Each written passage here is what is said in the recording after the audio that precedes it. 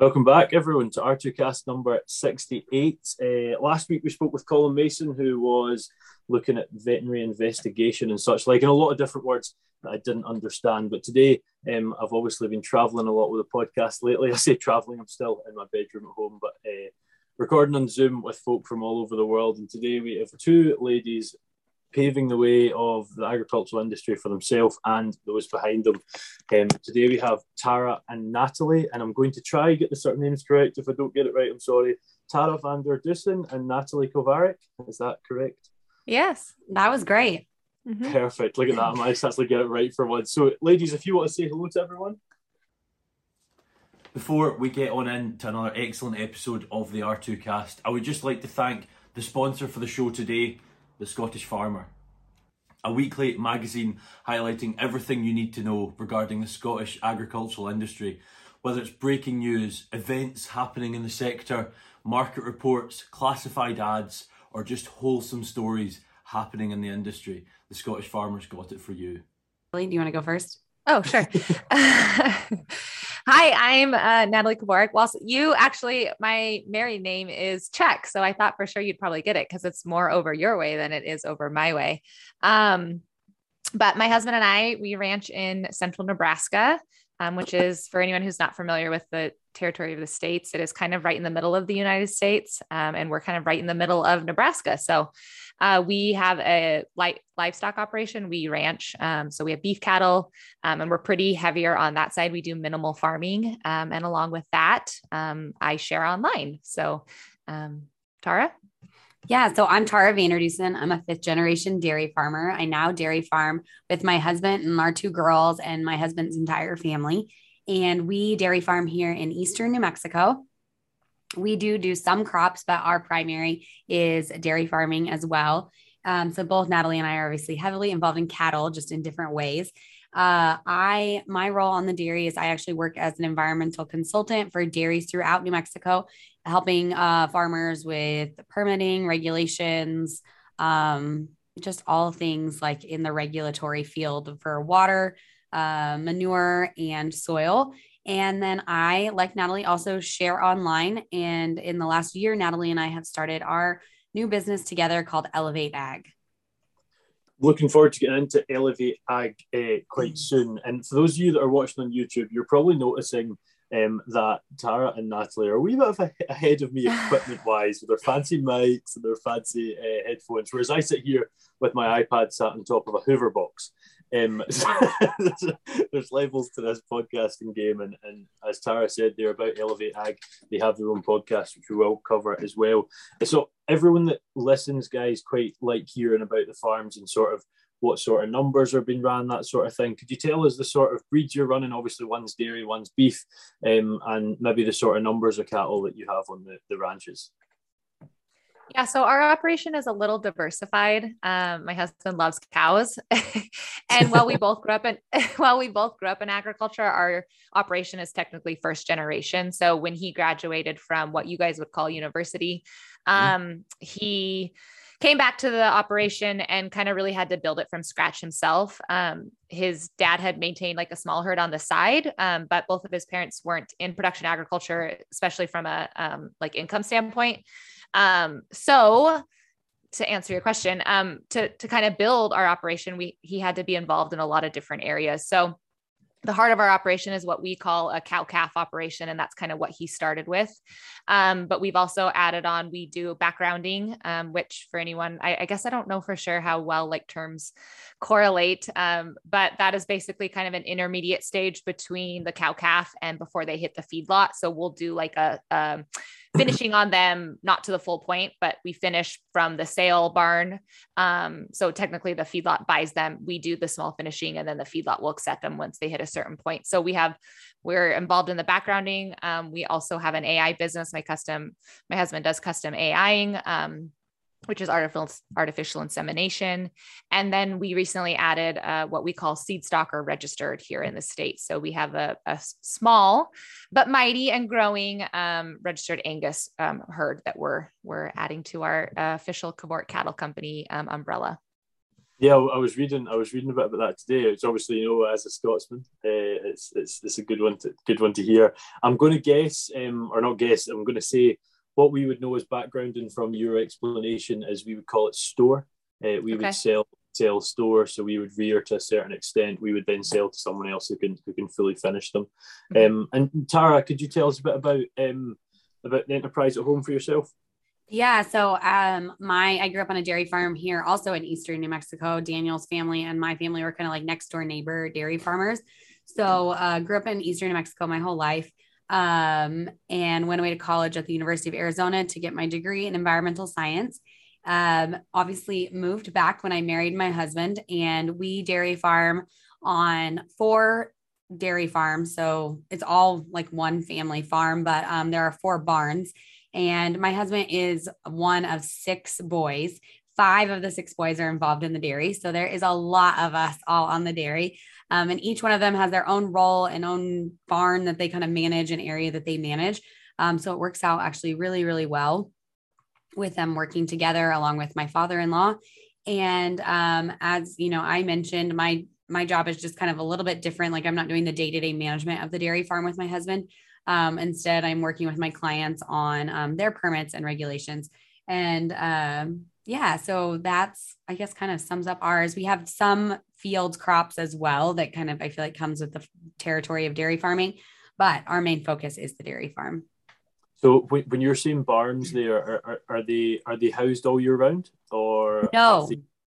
Great question. Actually, no. Here in New Mexico, we have a pretty mild climate. Actually, it's fairly hot in the summer and cool in the winter, but for the most part, it's mostly sunny days. We don't get a lot of rain, which is obviously problematic at the same time as being great. The cows love it, but we also need to grow feed for them.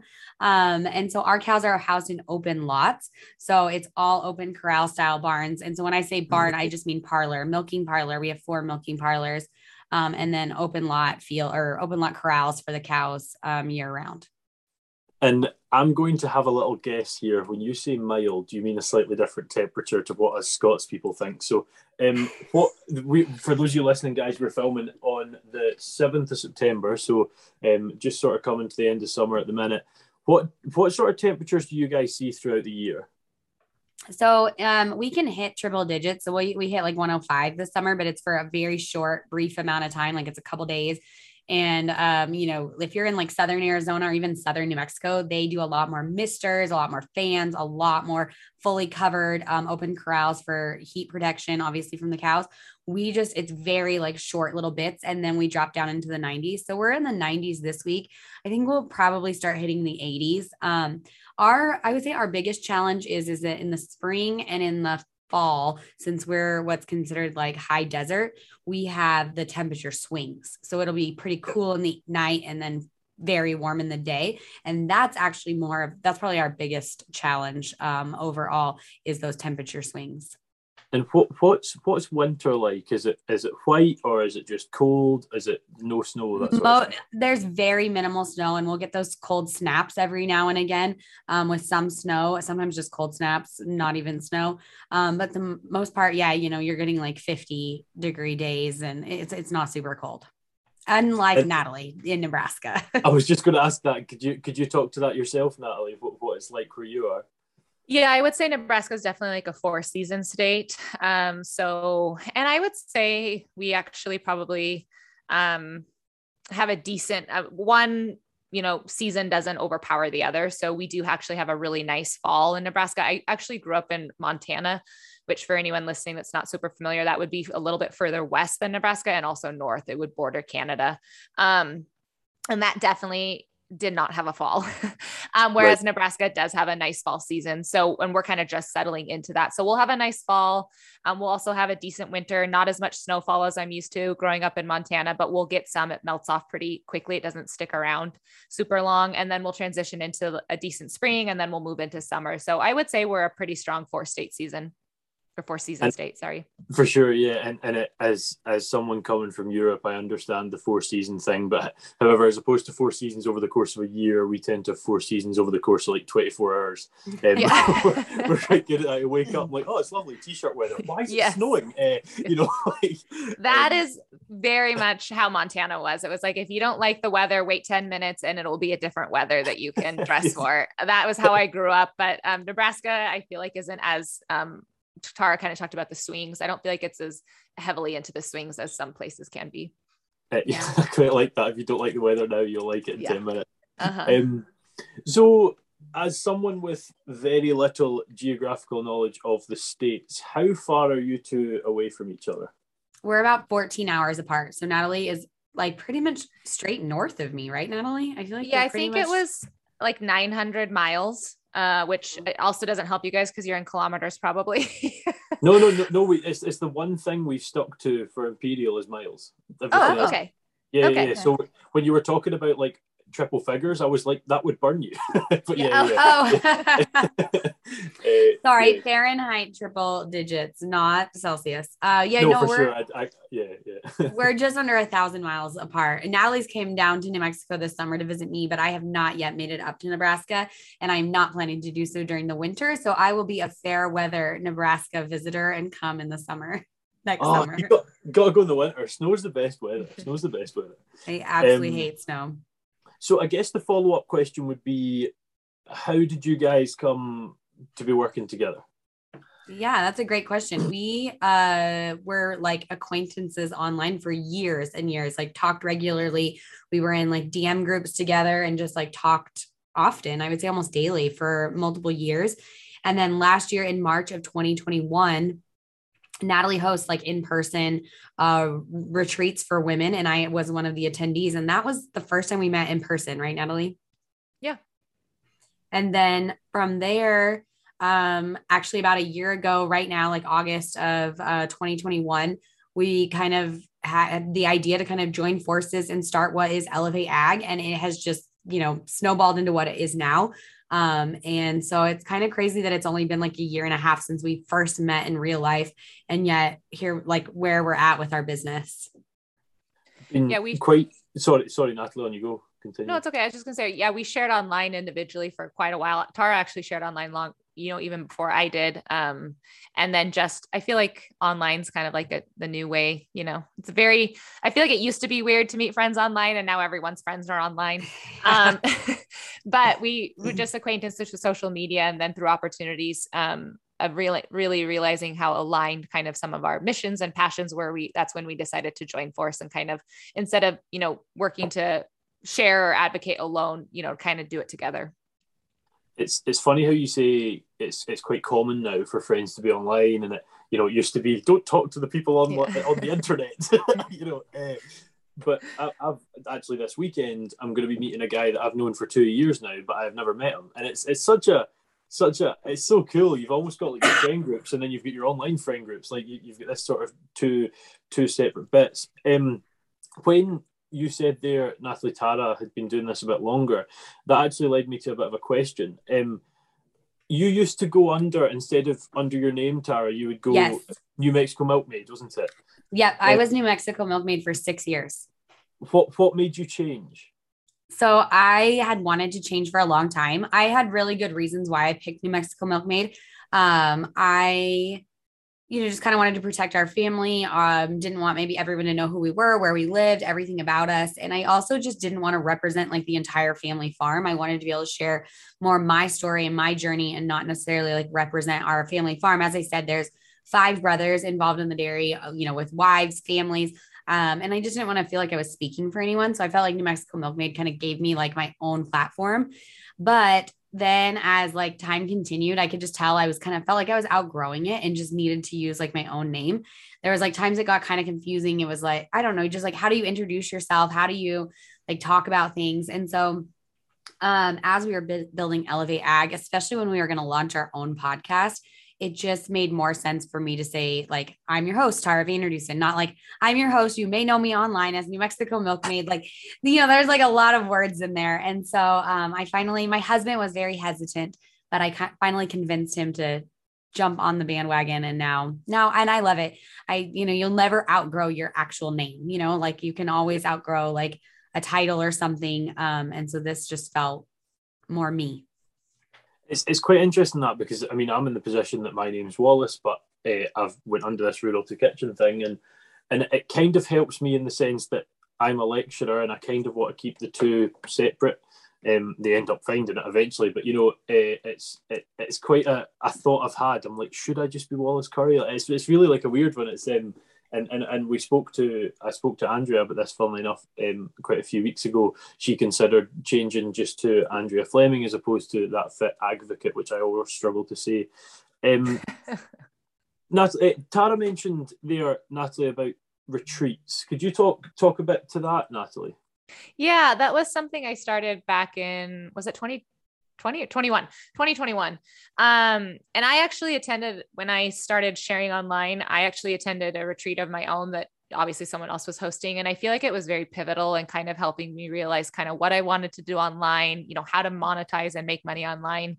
And just kind of, find your footing a little bit more than just, opening up the app, spending a whole bunch of hours on it and not really understanding why or what for. And so, after I had finished that retreat, I felt really called to create something that was more niche down to just serving people that was really within my industry, whether that was a woman who was, actually a farmer or rancher or kind of lived a rural lifestyle and maybe wasn't involved in production ag to the extent that we are, but still like resonated with that lifestyle or maybe grew up in it. And so I ended up launching my own retreats in 2021 and I've hosted like 8 now, which Tara came to one of my first ones as a student, but she has since, came on as an assistant coach and helped me kind of lead them throughout the rest of 2021 and 2022. So it's been a really fun thing to grow. And I'm really, really proud of my rural rooted retreats.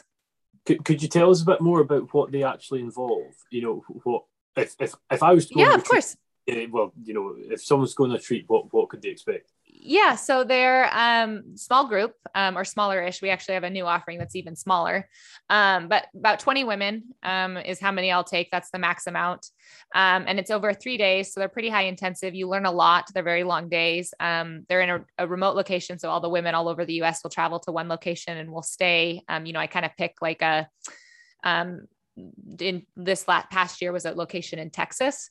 It was kind of like in a ranch retreat kind of venue. And so the women come in, we cover, laying groundwork for sharing online and building a business. We cover a lot of things that are more specific to, sharing online and social media, how to build social media presences. And then we also just kind of have discussions around and lead around like general entrepreneurship in general. So off of line. So things, you need to be a successful business owner.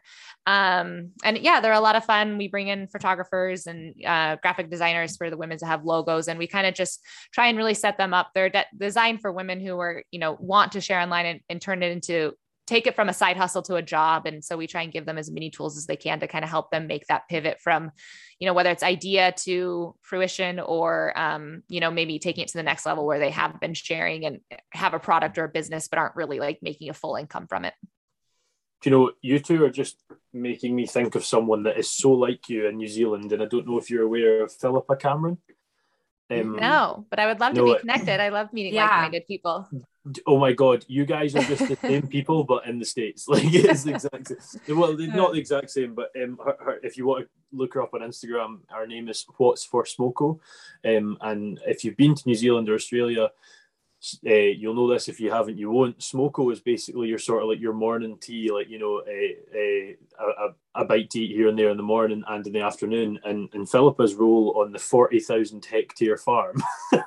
You guys will be acres, won't you? So 100,000 essentially.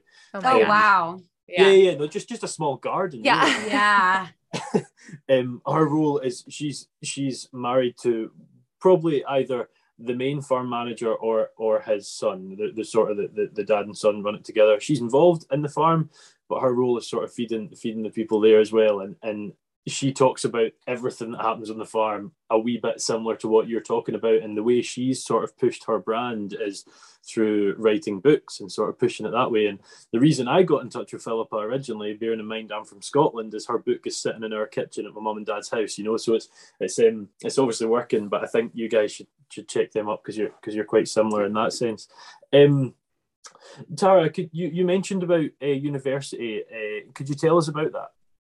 Yeah, so I wanted to kind of get away from my small town, get out of my small town, do something different when I went to college. So I went to the University of Arizona, which is in Southern Arizona in Tucson. And I got my degree in environmental science, and I focused in policy and law and soil chemistry. And I feel like I'm one of those like few people that has used my degree like extensively throughout my career. So doing environmental consulting work, obviously for dairy farms and agricultural sites, I used a lot of my degree. And I have loved being an environmental consultant. I've done that for the last 10 years, and it's introduced me to some incredible clients, and I've gotten to work on some really cool projects. And it was instrumental in what ended up getting my degree, was instrumental in what I ended up actually doing with it. And moving into sort of your role as environmental consultant aimed in the dairy industry, Tara, what's your sort of day-to-day job like in that business? Yeah. So actually just yesterday I was out sampling, which is a majority of my job these days. We sample all of we have monitoring wells is what they're called. And they basically just monitor groundwater. So we sampled all of our monitoring wells, all of our production wells. So our production wells are standard wells that we water our crops with.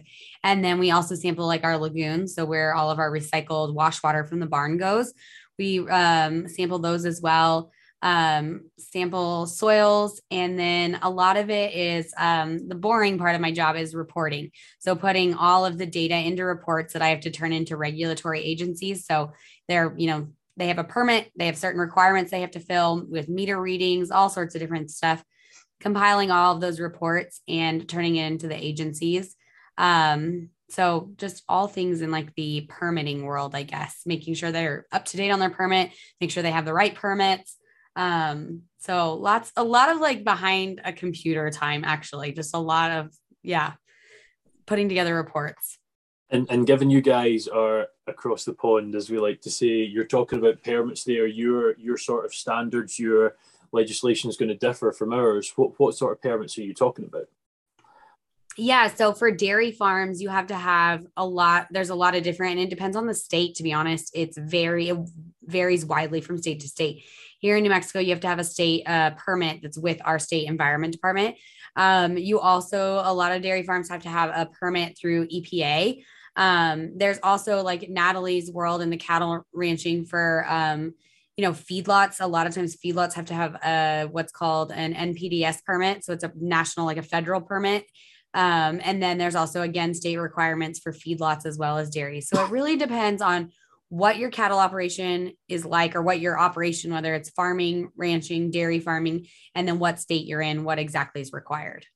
I always forget that, like, here in the UK, we've got the UK, we've then got that split up into Scotland, Northern Ireland, Wales, and England, and there's sort of devolved powers that way, but we don't sort of devolve into counties. But your states are just, countries in their own right in some ways, and it's quite funny that, even though states are the size of our country, it's strange in our head to consider that. But Natalie, I actually meant to ask you earlier, but as I always do, I get waylaid by something more interesting.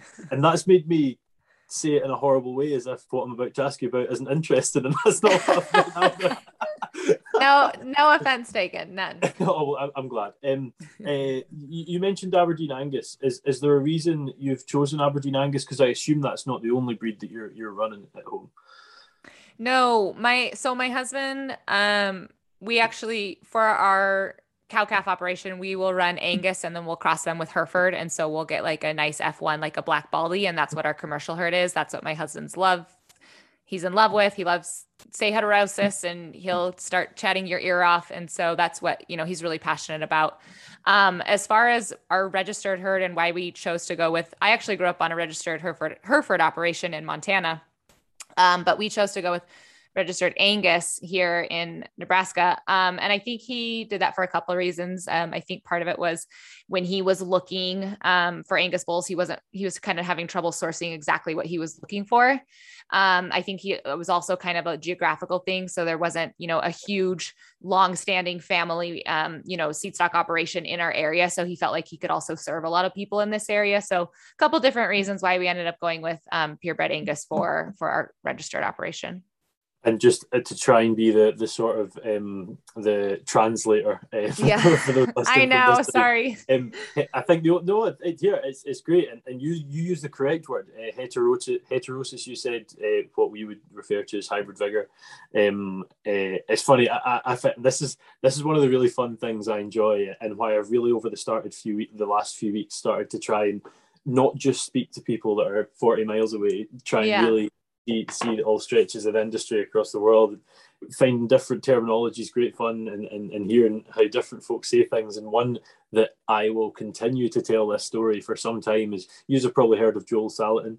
I had Joel on about 20 odd weeks ago, half a year ago now, and he had those sort of like chicken coops that move when the grass is finished, and so on and so forth. And when they're for the turkeys, he calls them gobbledygoes. And honestly, I've told so many folk that. I think it's absolutely brilliant.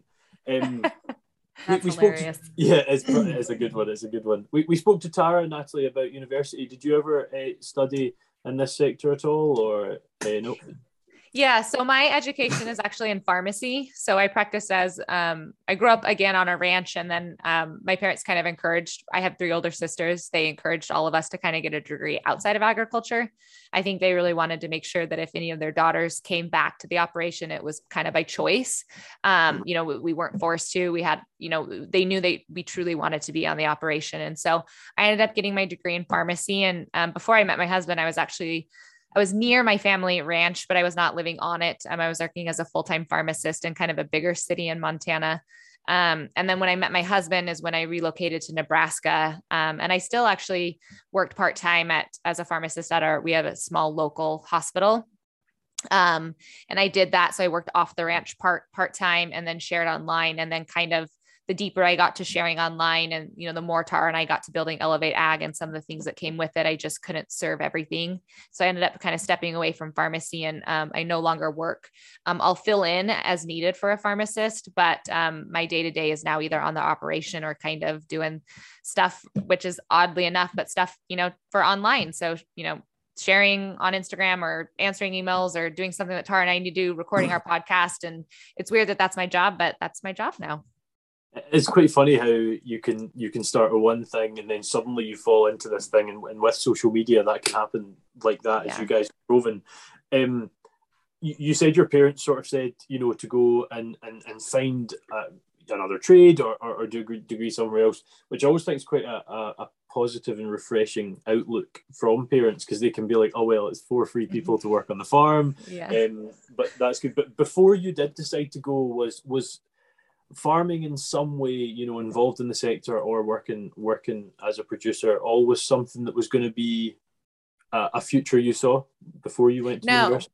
No. Right. Okay. No, I loved growing up on the ranch, and I look back and had very, fond memories, and spent, even when I wasn't living on the ranch, I still spent, I'd go out on weekends. I have 2 sisters on my ranch, and so a lot of my core family's there, and I spent a lot of time there. But no, I never envisioned living on the ranch again. I never envisioned getting my income from the ranch. I never envisioned marrying a rancher. And so it was very much a shock when I met and fell in love with my husband. But, I don't know if you believe in, what your beliefs are spiritually, but I believe in God, and I'm always grateful that he kind of placed me back and had me come full circle to putting me on the ranch again. Cause I do feel most at home kind of living in, rural setting and being on the ranch. And I feel really grateful to be kind of raising my 3 boys that way too. It's quite interesting that, because personally I have no religious beliefs and like that, but I think that the word that really sort of resonated was the grateful part. I'm grateful for the life I've got, and a lot of people are in that position, and grateful compared to some other folks' positions, unfortunately. So I totally get the sort of the grateful side of it. But I hope you've kicked your feet up and got comfy and enjoying another fantastic episode of the R2Kast with another really interesting guest. I would just like to quickly take another second to plug the sponsors of the show today, the Scottish Farmer, and I would strongly advise you to go out and pick one up this week and see even more of the fantastic people that are in our industry. This is probably a question to both of you, and I like to ask people this who are from another country, basically, because from myself, obviously, you guys are from a country. That's how we all are from. I've said that terribly, but it's quite interesting. Lost in translation. Yeah, exactly. Yes, that's it. I always like to look at the impact of policy on the industry, and how do you feel? I'm not. By the way, I'm no politician. If you ask people, if people knew me, heard Wallace is asking questions about politics, it would be saying, like, who's the prime minister, because I barely know. How has policy shaped agriculture in the States? Is it quite agriculturally supporting, or what sort of situation are you guys in?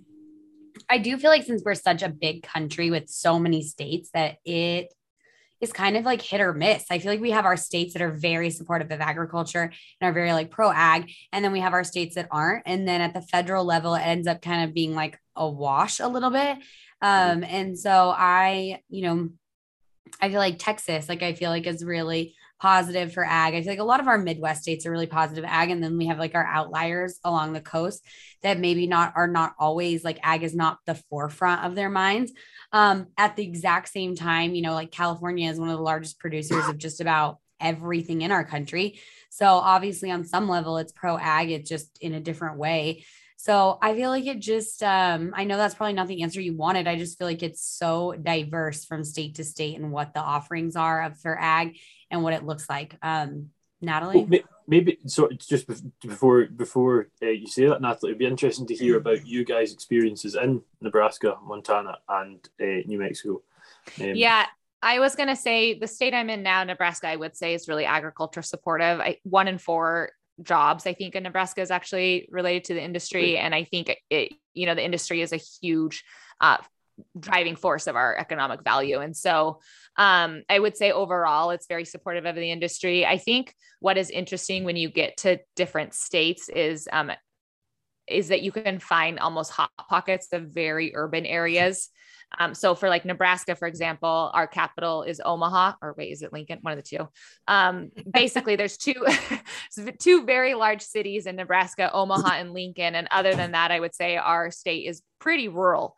And so you'll kind of get maybe differing opinions once you venture kind of to like the hearts of those urban areas. But for a mass overlook, I would say that Nebraska is very agriculture supportive. And I think that's kind of happening across the states, is that you'll maybe like for Montana, for example, kind of the same thing. I would say that Montana is a very, agriculture driven, really heavily into farming. Also, ranks pretty high up, I think, in cattle as well. I think there's actually more cattle than people in Montana.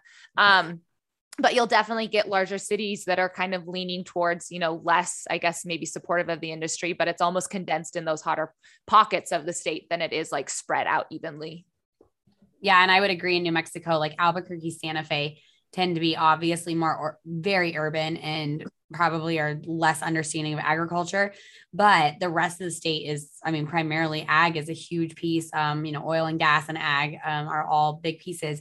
And I will say a lot of our legislators are really supportive. Like I think we've had every single senator and representative that currently represents New Mexico to our dairy, which I think speaks volumes of like their interest in wanting to be involved in agriculture, wanting to understand, dairy farming. And so I would say that is very true. You have those urban hot spots, and then a lot of the other states or a lot of the other counties within the state are ag focused. You both strike me as being quite modest, but I'm probably going to test that modesty here, Tara.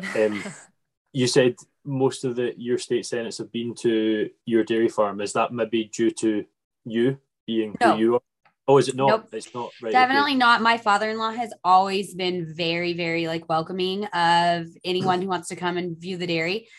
We are located right next to an Air Force base. So my husband actually hosts once a month when new people get placed on base or moved to on base.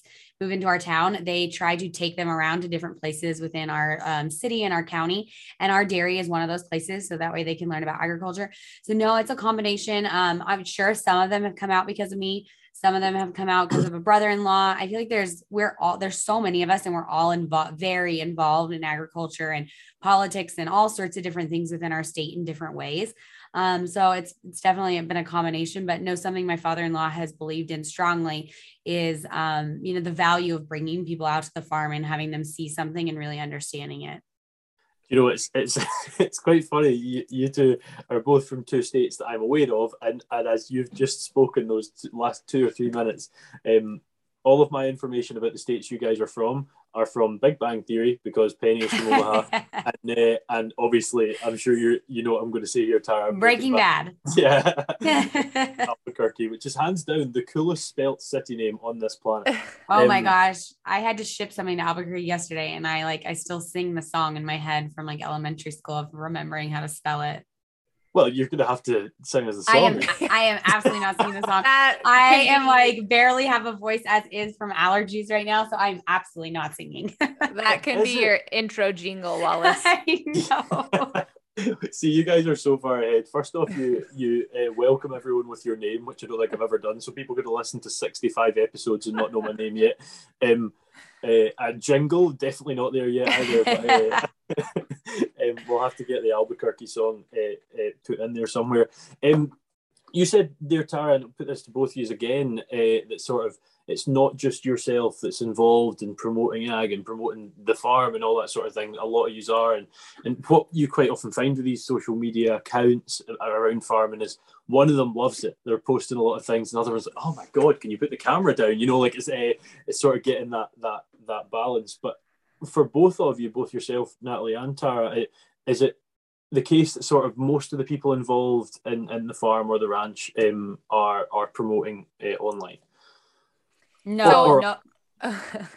I'll go first. So I'm the only one promoting agriculture online. The other family members are involved in other ways. Like I have a brother-in-law that sits on a lot of boards, but he doesn't necessarily actively promote on social media. So I'm the only one. So that kind of goes back to the name thing that I like wanted it to be mine and not like the farms. And so that's kind of mine. And then Natalie. So again, going back to we're a first generation operation. So like my husband's parents aren't really involved in our ranch, and, it's really just us. It's our core family. And then we do have one really amazing, employee that, and he actually hates the camera. So he's never online. So it's just really me and my husband. And, I would say I take the lead role in sharing. He's definitely, like makes appearances, and, he's involved in like, if I'll do brand partnership speaking with certain, companies within the industry, he'll lend his voice because he, a lot of people trust and respect my husband's opinion. And so he definitely plays a role in my social media channel, but I think it's mostly correlated probably most strongly with just myself. It is sometimes couples and families sort of live their whole life together doing it, and some folk just it never works. And it's quite funny just seeing. So I was interested just when you'd mentioned, Tara, that a brother-in-law had done something, but that was more board based. Yep. We've mentioned ElevateAg throughout, and if you're listening at home, or I don't think really people listen to podcasts at home. If you're listening, wherever you are, maybe you're pushing a lawnmower. Don't know why that was the choice. It's going to be coming out in November. You're probably not doing that. Not in Nebraska. No, definitely not. Definitely not.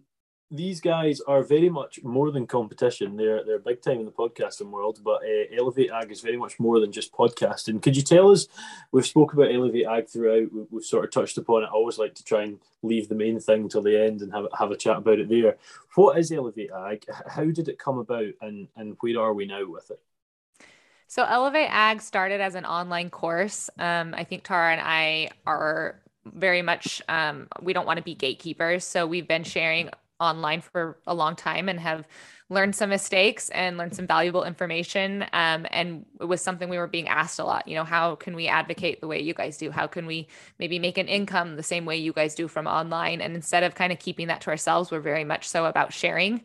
And we just found that it was going to be easier to kind of create a place to share it instead of, one-off conversations all the time like we were having. And so Tara kind of had the original idea for ElevateAg, and then I came on, and it's really what it sounds like. It's an online course. It's meant for farmers, ranchers, and producers to learn how to share their story online better, really give them the tools they need to successfully create a great social presence. And then along with that, something we both believe in is kind of earning, monetary income for, what we're putting into these channels. And so we also try and teach you everything we've learned about earning an income from that. And then beyond the course is kind of where the podcast came into play. So I'll let Tara share about that if she wants to. Yeah, we were deep in recording the course and creating all the things that relate to the course. And we quickly realized that we wanted to start a podcast, which was very out of left field. We hadn't talked about it. Natalie had said no to other podcast ideas, but we just felt like it needed more than just the course. It needed like a follow-up of like being able to have conversations with people weekly. And so the podcast has honestly become a place that we really love to hang out, engage with our community, share. And our podcast, we touch on quite a few different topics. We interview entrepreneurs in the rural Western ag space and share how they built their businesses. We share business shots, as we call them, so a little business advice for rural Western and ag entrepreneurs. And then our newest area that we've been exploring on our podcast is what we call industry news. And industry news is actually for not just people in ag, but even people outside of ag. We try to cover trending topics, just hot topics in food and agriculture. We had some policy things going on in the United States that we've covered, like all sorts of different things that just we have candid conversations about what's going on in the news, and try to give some just information to people about it. It's a candid conversation about it. It's great to like we're doing at the minute, to meet new folk with similar but also completely different interests. This podcast is food and farming, and I have met endless amounts of people. You guys mentioned sort of that you can grow anything in California. 2 weeks ago, we released a podcast with Jason Haas of Tablas Creek. I don't know if you've heard of Tablas Creek.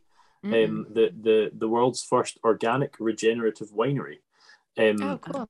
Yeah. So it's in California, and it's quite funny. If you Google Tablas Creek, which you now know is a winery, you then go onto the homepage, and what you see is a bunch of alpacas. And I'm like, I'm interested. What's this? And go to R2Kast number 66 to find out. But yeah, it's great from that perspective, just meeting so many folk, and I learn so much from this. I'm lecturing in agriculture, and I had a master's in food security, and I learned stuff in both of those courses and everything, obviously, but you learn so much about different cultures, and it's great from that perspective. Are you guys mainly focusing to people in the States, or are you looking at anywhere? No, we are international. We have students from abroad. I think Canada and Australia is the two main ones that we've ended up having students. So no, we got asked that if it's specific to the United States. And obviously there is differences. We are aware of that, but we feel like some of the foundation and fundamentals that we teach in the course are really relevant to anyone, anywhere for sharing online. And I'm not going to ask you any tips, because obviously if you're listening and you want those tips, you're going to have to sign up to ElevateAg. But is it mainly based on, you guys are mainly based on Instagram? You're not sort of on the Facebook, YouTube side, from what I understand, or maybe I'm wrong, but is it mainly based on Instagram? So our module is mainly based on Instagram, but we brought in guest speakers that cover Instagram, TikTok, Facebook, YouTube, direct to consumer beef sales. We brought in a number of experts that talk about hosting on-farm events. We brought in a girl that's all she does is like agritourism. So areas that we did not feel like we were the experts, we brought in people. It's that sort of Richard King thing. If you're able to say, well, I'm not the best in the world at this, let's pass that on to someone who's really good at it, is always going to be better for those that are customers. And if someone was to take on an ElevateAg course, is it all online? Is there face-to-face elements, or how is that run?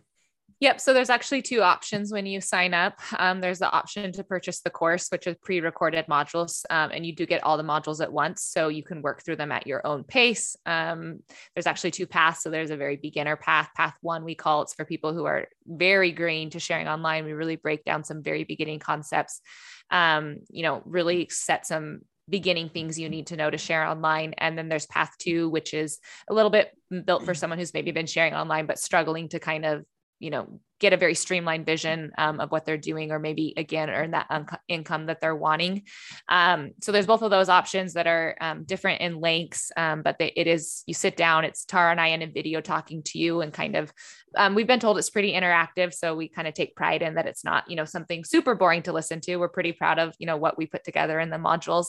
But there's also an option to get 3 coaching calls afterwards, which would be one-on-one not one-on-one, it's small group. So it is a Zoom coaching call with Tara and I, where you get more individualized attention. So you get to actually ask us any questions you have working through the course, or anything that, you want to know that maybe we perhaps didn't cover in the course. And so those calls were basically to, solve what you just said. Like, is it just the course and a screen I'm looking at, or can I get some interaction and have my questions answered? And so there is that small upgrade where you can purchase the 3 post.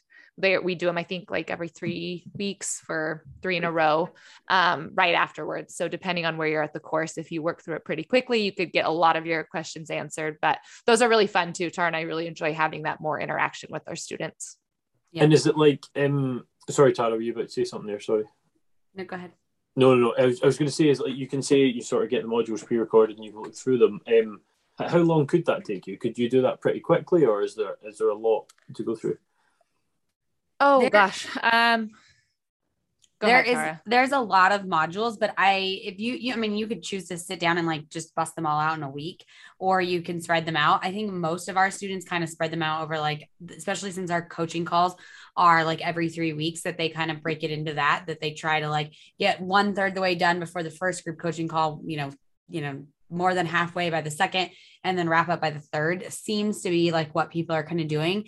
And then we have a Facebook community as well that carries over. So the Facebook community, the goal of the Facebook community is really to have our students even help each other. They can interact and ask each other questions, bounce ideas off each other. So we try to even have that to kind of continue it out further, of being able to still have some support and some information from others. And is there I know ElevateAg is very much in its infancy at the minute. Is there a qualification, or is it purely a sort of a knowledge-based program? Knowledge-based program. Yeah. No, very good. And when did it start? Our first launch was in March of 2022. So this year. Yes. So we do like open close. So you can't enroll anytime. You can only enroll when like doors are open right now. We're probably going to change that in 2023, but for now, we opened doors in March, closed them in March. We opened them begin in May and let students in, and then close them in that week. And then we'll do the same thing in October. So in October, we'll open up doors. People can apply for that week, and then we'll close them. And that's mostly because of the coaching calls. Otherwise, we wouldn't, if people were joining at any random time throughout the year, we wouldn't be able to, have those scheduled coaching calls to serve people. So when we close doors, that's when we're able to kick off the group coaching calls. And the course started the start of this year. ElevateAg as an idea came around before that, though, didn't it? It was during COVID, wasn't it? I think. Is that right? No. We started in August of 2021 was when we started, like, we need to make this course. And then we worked on it all of fall of 2021, and we filmed January 2nd. And then we launched March of like 3 months later. Tara and I are both very much people where if we have an idea, we're pretty passionate about it and we'll pursue full steam ahead. We don't take a lot of time we kind of build our ship as we're at sea, I guess you'd say. So we're very comfortable starting and figuring it out as we go. And so, it was very quick from conception. The idea of ElevateAg to launching was very quick, but that's kind of just how both of us work. I don't think it would have gone well for personalities to do it any other way. No. That is absolutely rapid. It was. It's funny when you get sort of someone that's quite gung-ho runs into things, they quite often match themselves with someone that pulls them back, but it's really interesting to see two folk who just, let's go for it. As you said, building the ship at water, what a fantastic saying, love it. What's next for ElevateAg? I'm so glad you asked this. We're actually diving into launching a docuseries. So at the end of September, we're going to have a film crew on Tara's ranch and then their farm, and then they're traveling up to mine. And then we will meet together to kind of film our first commodity in California, which is going to be cotton. So we're really excited for this docuseries. It's really, Tara and I have, through all of sharing individually and then sharing together, we've really, I guess, kind of honed our core passion is really sharing agriculture with those outside of it. And so this docuseries is going to be hopefully a really great way where we can touch a lot of people beyond social media with, a film that shares, how food really gets to plate and has a lot of really big conversations around agriculture and what it takes to kind of be a producer. But also while, paying homage to our history and our past of what, agriculture has looked like before us as well. Yep. I love that process from field to plate. I mean, look at the name of what this is, Rural to Kitchen. The whole idea was I was a chef. I worked on a farm. I'm from a farm, masters in food security. I understand the sort of whole process, and it started during COVID when people were like buying stuff from nearby. They're like, oh, this is great. You can actually feed yourself from stuff from nearby. Yes, we've been doing it forever. You just didn't realize. So it's a great story to tell. That docu-series, is that something that people that maybe aren't in ElevateAg, can they see it, or is that specific to those involved? No, it will be available to anyone. We hope that it will be out there in the world very soon. So stay tuned. You can learn more obviously at Elevate, our Instagram page. We'll be sharing there as things come out and when it's completed. Excellent. Exciting times. Look forward to it. Guys, it's been great. I originally got in touch with, so I'm going to be embarrassed here, right? I have followed both of you for some time, but didn't realize you were in any way doing anything together. So you both got a message from me saying, would you like to come on the podcast? And then Tara, I think you responded, and then Natalie said, I think you've already spoke to Tara. And I was like, yeah, but that was about Tara. And then I'd be like, I was like, what? You're like, that's an odd message. Yeah. That's exactly what I thought. I was like, just don't say you don't want to come on if you don't want to come on. It was cool to manage to get you both on to chat about your joint venture, which has been really interesting. But there's two things we end every R2Kast with, and this is probably going to end up in 4 questions because there's 2 of you, obviously.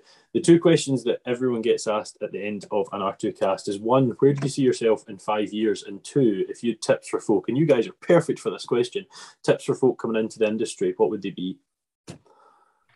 I can answer. Oh, go ahead.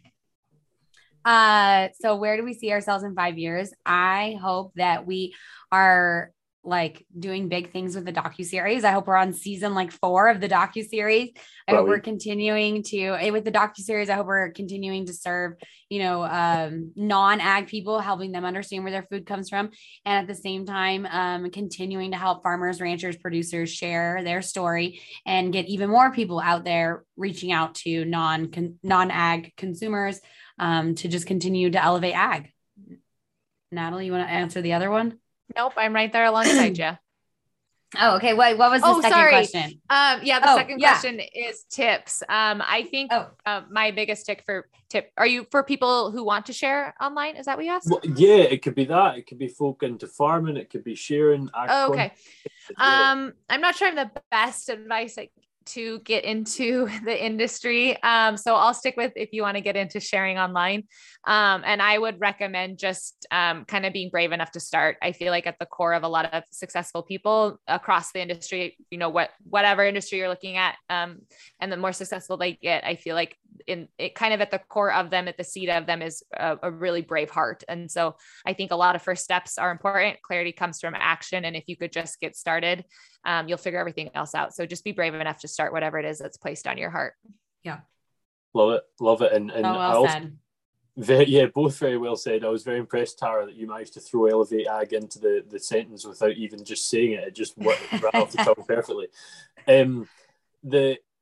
I obviously, in my day job, I'm with students every day, and it's great to see the sort of their experiences and how they grow and stuff like that. And one thing that I say to all of them is just say yes.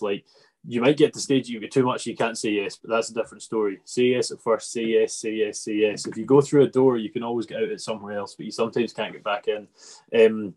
So yeah, it's both good tips, and also I like to see folk that say to the 5-year question, something very similar to where they already are, because that means they're in a good place. And one tip, I don't know why I'm getting involved as if I'm the guest here, but it sort of runs on, is you guys are sort of based on a thing where you're sharing content yourself, you're working together to do so, but you're very much working in groups a lot of the time. And one of the tips I'd give anyone that's listening, if you are looking to get into things or push your way forward or learn something or whatever, try not to be the smartest one in the room. It's very easy for me because I really am, but it's a good thing to learn, because you're always going to learn from someone else, and you're also going to learn from folk that are less smart than you. So we don't have to put a title on it, but I've really enjoyed having you on. What was that? Sorry. I was going to say, I really love that advice. That's actually something I really hold close to myself. I try not to be let the fear of being in big rooms intimidate me, and instead come from it, like you said, from that curiosity and how much more you'll grow and gain by being,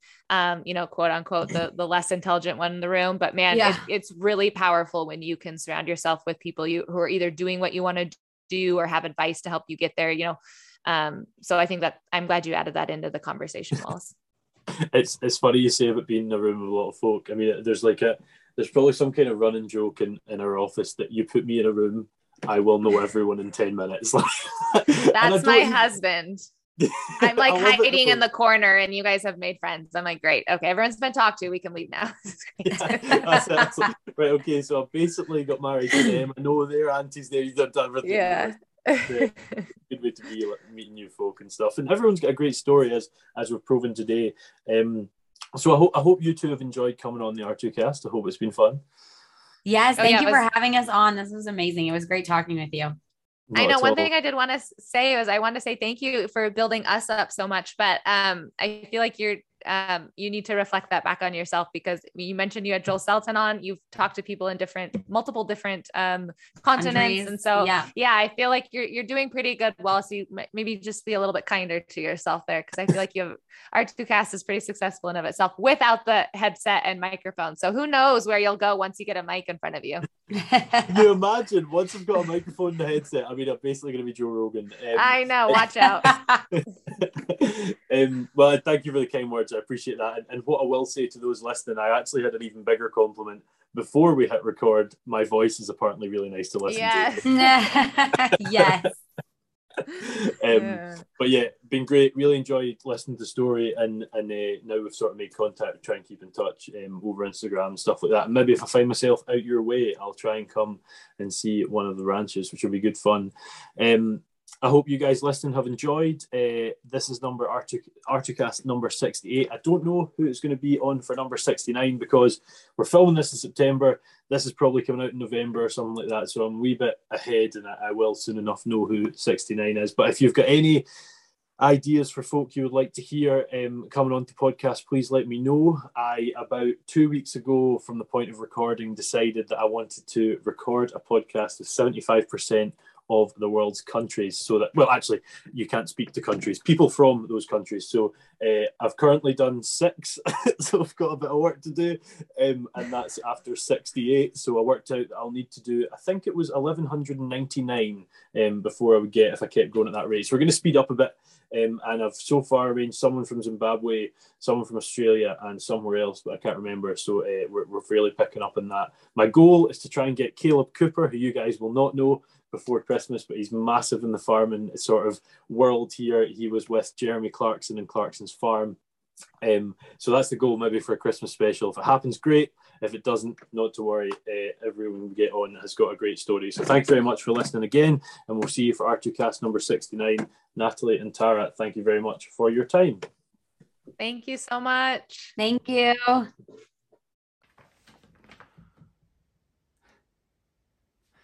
Well, that's it. Another R2Kast finished, another agricultural mind opened up. And I would just like to say that getting these guests on board, it does take time, and it always has done, but I've now went weekly, and with that comes even more time required. And I would just like to finally thank once more the Scottish Farmer for sponsoring the show and making that much more possible. Please be sure to get in touch if you've any ideas of people you'd like to see on the podcast, or maybe ideas you have for me presenting better, because I definitely do require that. See you in the next one.